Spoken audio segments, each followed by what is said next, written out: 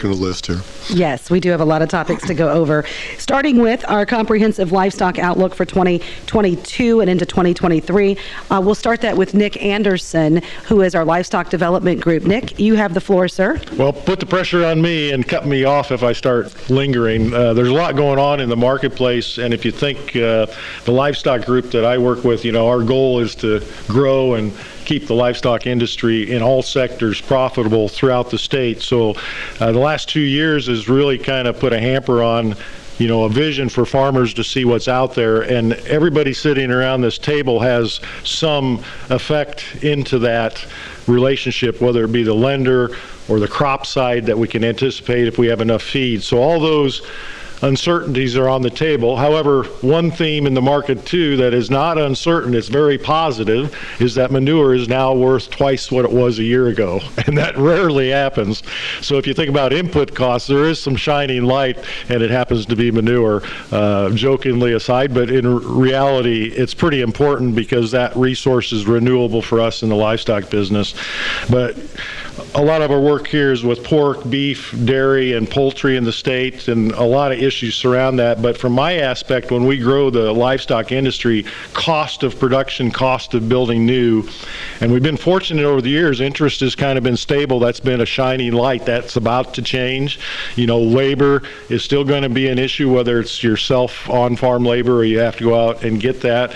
And this building cost is up 40%. And the way we structure livestock business today, at least on the commercial side, it's highly dependent on what does it cost us to raise that pound of protein that the world demand is out there. And the fear in the marketplace, in the U.S. anyway, is that world demand is out there.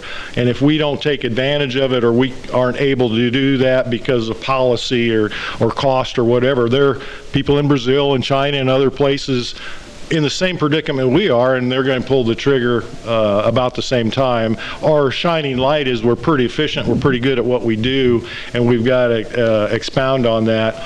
But really, cost of construction has hindered some new projects in the state. It's reflected in the Livestock Management Facilities Act that I talked to Wendell a little bit. That's a legislative issue, and it's been a law that's been in place that gives us a license to operate in the state.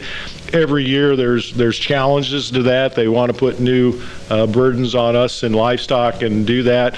I told Wendell, I don't know how the foresight some 30 years ago could write a law that was so comprehensive that it's still very viable and works today. And the issues surrounding the not in my backyard type of thing that not only exists with livestock, but windmills or solar or whatever it might be, just change the word. We've got a statewide law that allows us to follow a set of rules that's pretty straightforward. Even though political climates might change, there's always going to be those challenges, much like Proposition 12 or those things on how we produce livestock. We've got a great track record here in Illinois and the Midwest, and that law allows us to do that, but we have to keep abreast of those changes. And then I know I talked to Vanessa a little bit, health issues with animals, and right now avian flu is kind of on the ballot. It's got the headlines now. There's some things we can talk about that, and we can get into some discussions. But animal health in general, and AFS with African swine fever, and some of those things happening in other markets. And when that happens in those markets, it impacts our market. And if we're susceptible to those, we could be limited on how we market our animals. And avian flu is the same thing. We've learned a lot the last couple of years with that and how to approach it, a strategy to eradicate it or stop it from spreading. But it's reared its ugly head this spring, and I don't know if it has peaked yet. We've seen a couple cases here in Illinois, not major, but the other larger poultry producing states have seen some impact, and over the weekend a couple outbreaks in Iowa, so it hasn't stopped yet. But there's a few things we could dive into on avian flu, but still some cases happening, and if we can isolate them, we don't want to impact our export market. Poultry's a big export number like the other species, but things are very fragile right now. We're dependent on that export market. The unrest, uncertainty in the marketplace, we're coming off a record exports for pork and beef. Just amazing that we've got more beef going into China than we've ever had in our entire history. That's a good thing, but we're vulnerable in that market, and if there's an unrest in the whether it's transportation or political unrest that's going to stop that, it can be pretty impactful. I see the hog market's up today pretty substantially. We've seen some of the market respond to increased production costs, increased corn. I want an answer from one of these grain guys what our actual acres are going to be, because that helps us understand if we're going to have availability of corn and soybean meal to market into our animals. But that added cost is going to come to us eventually, even though we have higher prices. And the consumer, it's going to be passed along there at some point. And we think about food insecurity, and we've seen some stories on headlines of supply demand in grocery stores. That's not over yet, and sometimes it looks like it's used as a crutch to have higher prices occasionally, but it's really about getting our product from the farm to the processor, and here in Monmouth that's pretty important with the packing plant that we have here. But those are some of the issues. I think we could spend some time on each one of those things pretty in-depthly, but as a snapshot, still some uncertainty. And I will tell you, any farmer, whatever they do in life, if you can take uncertainty out of the marketplace and you can create that vision to say we can do this in the next 5-10 years and see that vision, we can get through it. Our trouble is this immediate back and forth, pull the lever back so fast that we can't adapt to it. We will adapt to these changes in the future, I'm confident, but just to get through that pain of uncertainty is going to take a little bit, and we need a lot more clarity in the marketplace and from our politicians so we can make good, long-lasting farming decisions like we've done for a long time. Dan Bowman, Nick mentioned the number of acres. Could you help us understand that? Sure, I can try. It's a guess at this point in time. That report will come out at the end of March here on the acreage intentions out of USDA. Right now, trade guesses say about 92 million acres of corn will be planted versus 93.4 last year, and just shy of 88 million bean acres will be planted, which is up from 87.2 the previous year. Both numbers are moving targets at this point in time. I would say, high prices generally lend support to even higher acres than that, and USDA has been somewhat consistent with that type of a thought process as well. So I wouldn't be surprised to see those acres bounce up. I think at one point in time the bean acres were increasing at a faster pace than corn, but I think in the last month or so corn market has caught up to that fact. So again, I think you'll see an overall increase in acres. One thing that we don't deal with around here a lot, but the South has been growing a lot more corn recently, and cotton prices have probably stepped into that equation a little bit too, and robbing acres in the South to go to cotton this year versus corn or beans. Okay. Mike Borczyk with Illinois Pork Producers, your comprehensive outlook on pork. How much pork do we actually manage in this state? Is it growing, and is it still individual farmers who own it, or are we seeing larger companies and corporations potentially looking to be a part of it? Well, we raise, actually we have a quarterly Hogs and Pigs report coming out here at the end of this month as well, but we'll be around 15, 16 million head is raised here in Illinois. We're ranked 4th in the nation on that. So we're doing pretty well. We raise a lot of pigs in this state. As far as our outlook as an industry, like I said, we'll have that report come out here later this month. As an industry, we're looking at less hog numbers within this projection so our inventory is going down as far as number of sows. Now we're raising more pigs per sow throughout the whole process, but we are seeing less sows, and so we're not seeing much growth within the industry, and that's a variety of factors. One of them that Nick brought up is that the building costs are up 40% than what they used to be, but what we're really seeing is good demand for the pork product. If you look for silver linings when it comes to the pandemic and things like that, we had people that were buying more pork at the grocery stores, and we're seeing that trend continue even though restaurants have started opening back up over the last year or so. So that's a good outlook for us, is that people are still buying pork in the grocery stores, taking it home and fixing it there. So that's another market for us to make sure that we're a part of. Future outlook, we have the opportunity for growth here in the industry once we, again, all the uncertainty is what's keeping people from pulling that trigger when it comes to raising or increasing the size of the herd here in Illinois. But I do believe that we have the opportunities there. There's a worldwide protein shortage, and we're very good at raising pigs. We're very good at raising livestock in the United States. So I feel like we have the opportunity to increase that efficiency and increase our market share. Of course, the fear would be something on a political side, or maybe a foreign animal disease that would come in that would shut off those trade markets. But that is something that we're preparing for, or trying to make it as easy as possible if something were to happen. You look at weekly hog numbers slaughtered under federal inspection, it's about 100,000 fewer each week compared to last year. So at a 210-pound carcass, that's 21 million pounds of pork fewer each week into the marketplace than there was just last year. So supportive, I imagine, for prices, but is it long-term enough? Is it something we think about expanding? Like Nick, you mentioned growing livestock industries, and so many challenges, right? You mentioned labor, not to mention price of steel, price of lumber, availability of products if you wanted to build a barn or something like that right now, that at least short-term, you think about growing the industry, is awfully challenging right now, isn't it?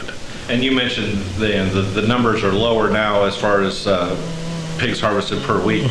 Well, those numbers have been bouncing back. When we had the shutdowns and everything, those were significantly lower. Luckily, here in Illinois, we didn't see as big of an issue with that as other states did. Had to put down more pigs because they just couldn't get into the markets. But we were lucky here in Illinois because most of our plants were able to stay open, or at least maybe not be 100%, which they're still not at 100% from what they used to be, but they were able to at least stay open and still harvest those animals. So we are bouncing back, and right now it's more of a question of the labor. Some of these processors they only can process so many per day, and they don't know what that's going to be until they find out who shows up to work that morning. So that right there just shows the amount of uncertainty. So you may expect, okay, I got 4 loads going in today. They call you up at 6 o'clock in the morning and said, no, we can only take 2. Well, now you got to figure out what's going to happen. Obviously, you prepare because your feed diets and everything else. You're trying to clean out your bins before all those pigs leave. But if you end up having to keep them for another week or so, you got to feed those pigs. So okay, now I got to call my feed mill, or I got to fire up the feed mill and get stuff going. So I got something to feed these pigs for the next week or so, because you don't know when those loads are actually going to get in. Now, we still have that issue every once in a while, but luckily we're getting better at it and getting more predictable. There's another load coming too, right? There's another load of feeder pigs that's going to come from somewhere that needs that space, and all of a sudden now that space is occupied longer than you thought it was going to be.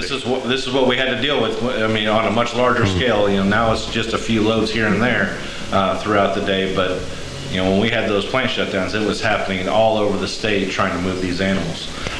We did, as an industry, during that time frame, develop feed rations that could basically stop the growth of pigs.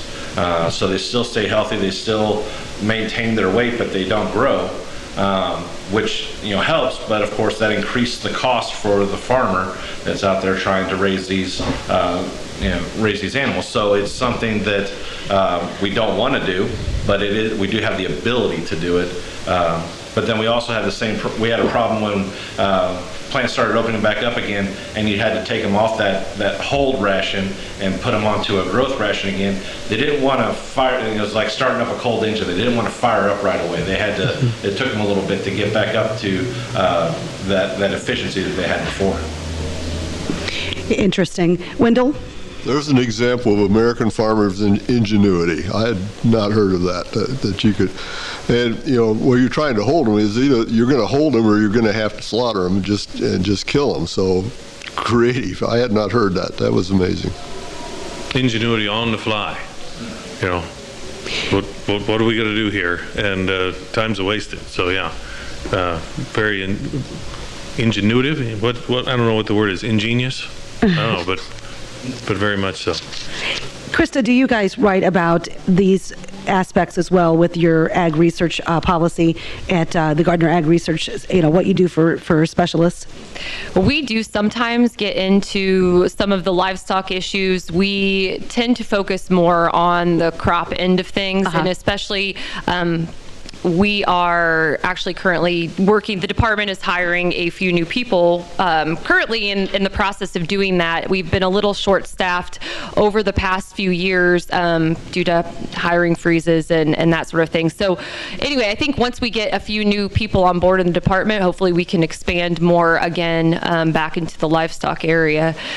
For now, we sometimes hit on things like when African swine fever was going, we kind of talk a little bit about the policy end and kind of the flow-through impacts. But anyway, that's an area we need to dive into a little deeper.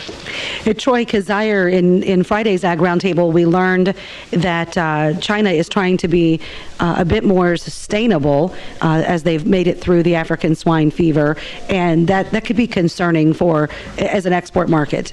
Yeah, absolutely. I mean, I think and that's something that we got to keep in mind through all of this is when you look at, Brazil is stepping up to fill some of those gaps that were created with when some of these issues with China arose, and then of course with COVID and supply chain issues, it's really thrown a monkey wrench into all that. But China is playing the long game with almost everything that they do. They're looking years down the road. They're trying to get themselves established to be as self-sufficient as they can be, and it's really a China first policy all the way through. So absolutely, anything, the moves that they make are going to have direct impact on our markets, no question. Chris, Gavin, you've heard the livestock gentleman speaking about the costs, but it didn't seem to impact the lending industry. That seemed because interest rates were so low. Would that be accurate? Yeah, interest rates have been low for quite some time now, historically low, and that was expected to continue for several years until what's happened lately with the inflation side with COVID and now Ukraine. Okay. Dan, let's take a peek at Ukraine for a second. When we look at the markets and the projections, obviously we have no idea what will happen with crops in Ukraine. We can sort of expect would we say we may not have crops in general from at least wheat, sunflowers, things like that? I think you have two different stories there. You have an old crop situation where there is actual inventory there that's trapped and can't get out of that country or won't get out of that country in a timely fashion, at least. And to some degree, Russia as well, with their efforts on the offensive side from that perspective, maybe taking labor away from some of their export programs.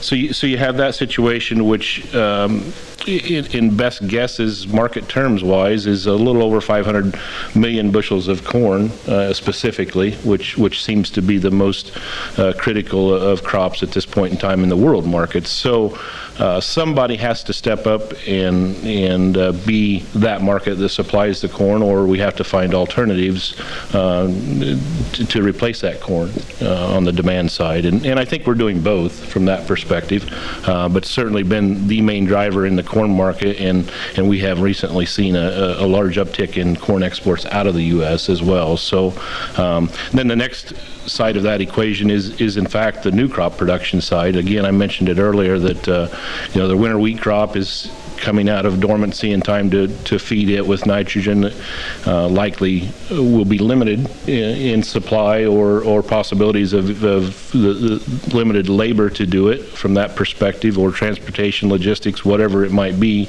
to take care of that crop, and then again to get the new crop corn planted. It is, from a production standpoint, it's similar in size to Illinois and Iowa from what I gather in total production. So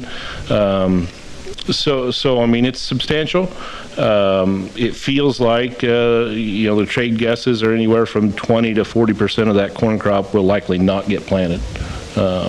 And then the remainder is, will it get planted timely? Will they have the fuel to do it? Will they have the labor to do it? Will they have the fertilizer to be as good of a crop as it can be over time?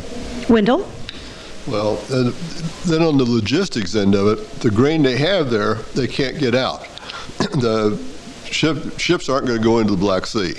It's just too much risk. The last I heard, the ships were if you wanted to insure a ship and send it in there to try and get some wheat out of there, the insurance was going to be $1 million.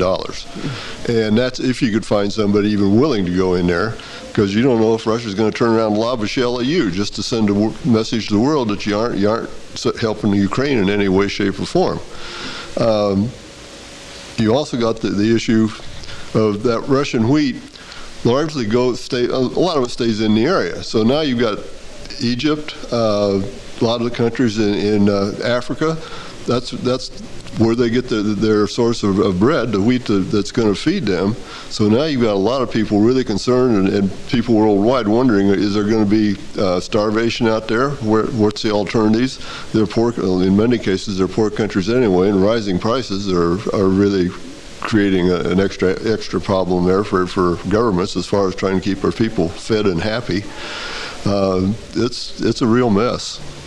And Nick, earlier you spoke about soy meal and in relation to livestock. We learned Friday, too, that we can identify the potential to use corn that's already, we can use it towards more ethanol for energy policies or to help with energy policies. Instead of all electric vehicles, there's particular engine sizes, or a type of engine, rather, that we could utilize, or possibly E10 to E15. And then we learned also that the soy meal is being used for biodiesel. So Wendell, you and Nick, both your comments on, we have a potential of maybe not an emerging market here, but an emerging market on U.S. ground if we decide to go in that direction. So ethanol and biofuels have kind of, since they started, were issues on the livestock side. Are they taking that product that we could use? Now, the great thing about both those products of soy oil and ethanol, the byproduct is like DDGs, gluten that can go to cattle feed. We found out that we can feed it in sow diets, so it's not taking all that production away from us, even though it's not true number one yellow corn or soybean meal. So if that market expands and grows by a percentage, it's surely going to impact the competition for those feedstuffs. And unfortunately, our solution to that in the livestock business, especially in the cattle business, is we'll feed that cheaper wheat, except now that does not exist worldwide. So those alternatives are going to have to come from somewhere else. And there certainly are, especially for the cattle industry, that can use larger diversity of feed products. But for the direct soybean meal, corn, soybean diets through pork and poultry, it can be pretty impactful, and that will add to that cost of production, not only the cost of the transportation and the building costs, it's that one more element. And I think we've been rewarded in the market. If you look at the markets today in pork, they've seen those increases. Beef has tailed that a little bit, even though we're at high demand for beef and high exports. There's a few challenges. You know, the beef industry, we've had a lot of discussions about packers making huge margins in the beef industry. That can only last so long. You can rob Peter to pay Paul so long, and it'll stop. So I think what you have to take a look at is the European Union and the dependency that market has on the Ukraine infrastructure, not just the wheat, but feeding the world. You know, there's livestock and protein pork production in Ukraine that are exported, that if those stop, and think about trying to process animals in war zones, and is the infrastructure there to come back and how fast it does. But I would say the European Union has a bigger dependency on that part of the world. We're in that market, but if the pressure mounts in that neck of the world, whether it's opportunity or pressure comes back to us in Brazil to fill that market, and how do we do it as we elevate our cost of production. But you know, the biodiesel industry and the renewable energy, if I could make fuel $1 cheaper, they can use all the ethanol they want, because it benefits me, and a lot of my livestock guys are grain guys that reap that benefit also.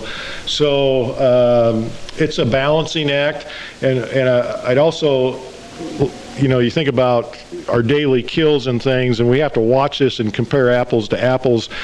But sometimes we might kill less animals, but we're killing heavier, processing heavier animals.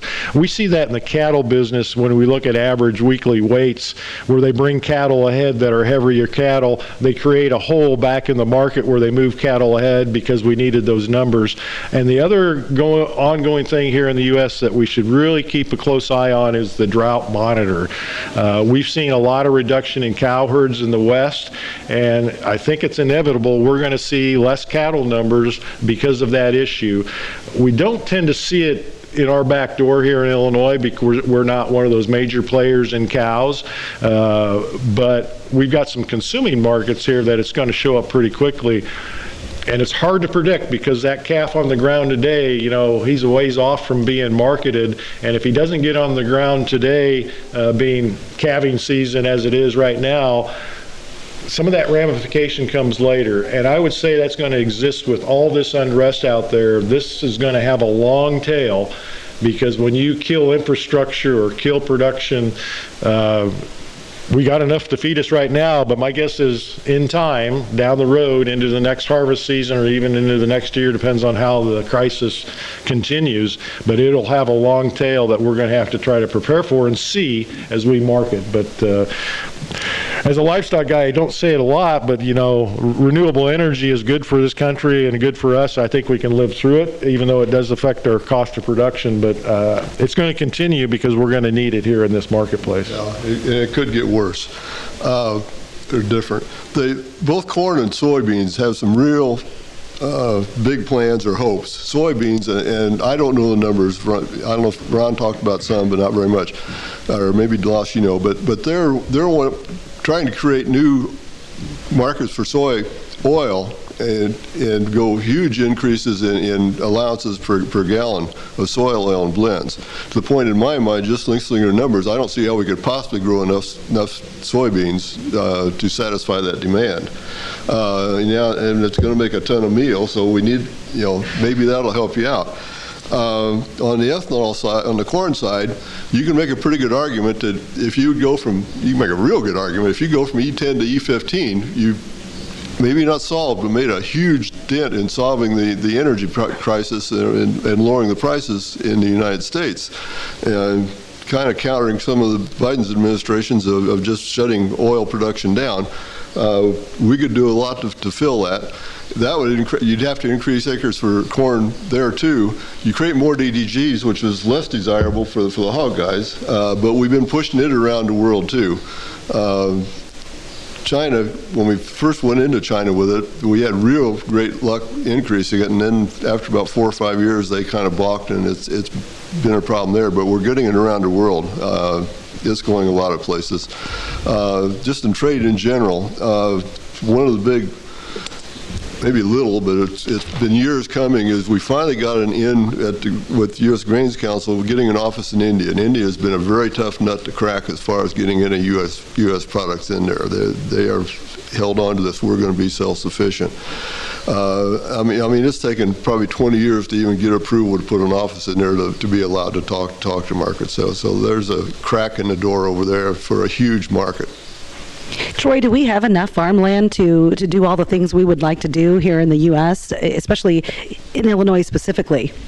Yeah, I mean, we've gotten pretty good at growing 2 corn plants where one used to grow before, and we're continuing to do that. And I don't think availability of land is going to be an issue. I think over the next few years, the next couple of years in particular, our big challenge. We talk about ramping up production here or there or whatever. We've gotten pretty used to certain models and time frames where where the market can react and we can ramp up production, we can scale down production. With the supply chain challenges that we're having right now, it's one thing to say we're going to ramp up production of whatever that commodity might be, but getting the inputs and getting everything in place to be able to do that in in the time frames that we're used to, I think that's going to be a real challenge over the next couple of years, because we're still When you take a look at the availability of fertilizers and a lot of the inputs that we need, and it boils back down to natural gas, a lot of it as well. And then you look at the situation at the ports, and even in areas where we can get some of those products, getting them transported to where they need to be is a whole different ballgame right now, and so it's a little bit concerning when you take a look at the supply chain challenges. Brendan, you knew I was going to come to you. You referred to this Friday as a potential challenge 2022, but also you were all the way into 2024. Yeah, I mean, I've sat in some meetings and webinars and things like that and talked with people from Growmark and different areas in the industry. I mean, my company right now, and I would pretty much say probably everybody is sitting really good for the 2022 crop. But, we start September, basically starts a new year in my industry, as I've always looked at it, for 2023, when you start with fertilizer and anhydrous ammonia and things like that. There's a lot of what ifs. And transportation, Troy brought a pretty good point. I mean, last fall, my company, we own a lot of our own trucks and start hauling our own anhydrous because it's hard to find trucking companies to keep up with you.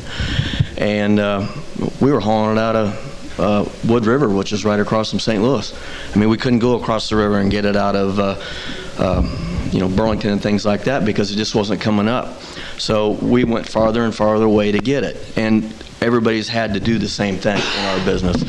And so with that, we're gearing up and trying to make sure we have everything going in the next fall. But, on-time delivery, which I brought this up on Friday, that in the automobile industry, they get a lot of their products as they need them, as they're doing their production that day. At 9 o'clock in the morning, we're going to get a whole load of fan belts. Well, it's kind of coming that way in the retail side right now. We're going to be on-time delivery, and we can't have a hiccup. And that's especially on the chemical side, because we're being allowed allotments that we get a specific amount each month. And if we have a big month where we run real hard, it could be lacking for a while. Yeah, I'm hearing the phrase "just in time" a lot when it comes to chemistry. Retail side. Yeah, absolutely. And a lot of these retailers typically, what they're selling is they have in the warehouse, on the floor right now, and in that industry, particularly in the crop protection industry right now, what's being sold is not on the floor. We're being told it's going to be there just in time, but it's and I think most people are fairly confident that it will be, but again, looking ahead, and there's just a lot of uncertainty right there, and it's a little bit unnerving. If you get the right weather, you could plant half the state's corn crop in 10 days, in a week. Yeah, I mean, with the size of equipment we have now, we've got high-speed planters.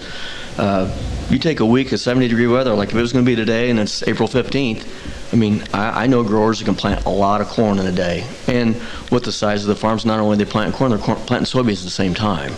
And so, and with a lot of retailers, we're set up to where we can spray a lot of acres a day. But you can't cover corn as quick if I don't have products, or it all is going to be that way. It only takes one hiccup, one truckload that didn't come in that was supposed to be here today, and they say, well, maybe tomorrow or the next day, and that very well happens. If it goes, though, if we have a 2-month planting season, if it goes tremendously spread out, that means some places you're spraying, some places you're fertilizing, so from an operation standpoint, do you have a preference, one or the other? So if we're going to be spread out, that makes our on-time deliveries okay then, because we're going to have plenty of it to just keep going through. It's where if it's going to be fast and furious over a 2 to 3 week period, that's where it could run into a problem, in my opinion. Mm-hmm. Mike Borzik with Illinois Pork Producers. The rebound for pork producers will be very significant into this year from what they had to deal with COVID. Not to mention our pork producing processing plants have struggled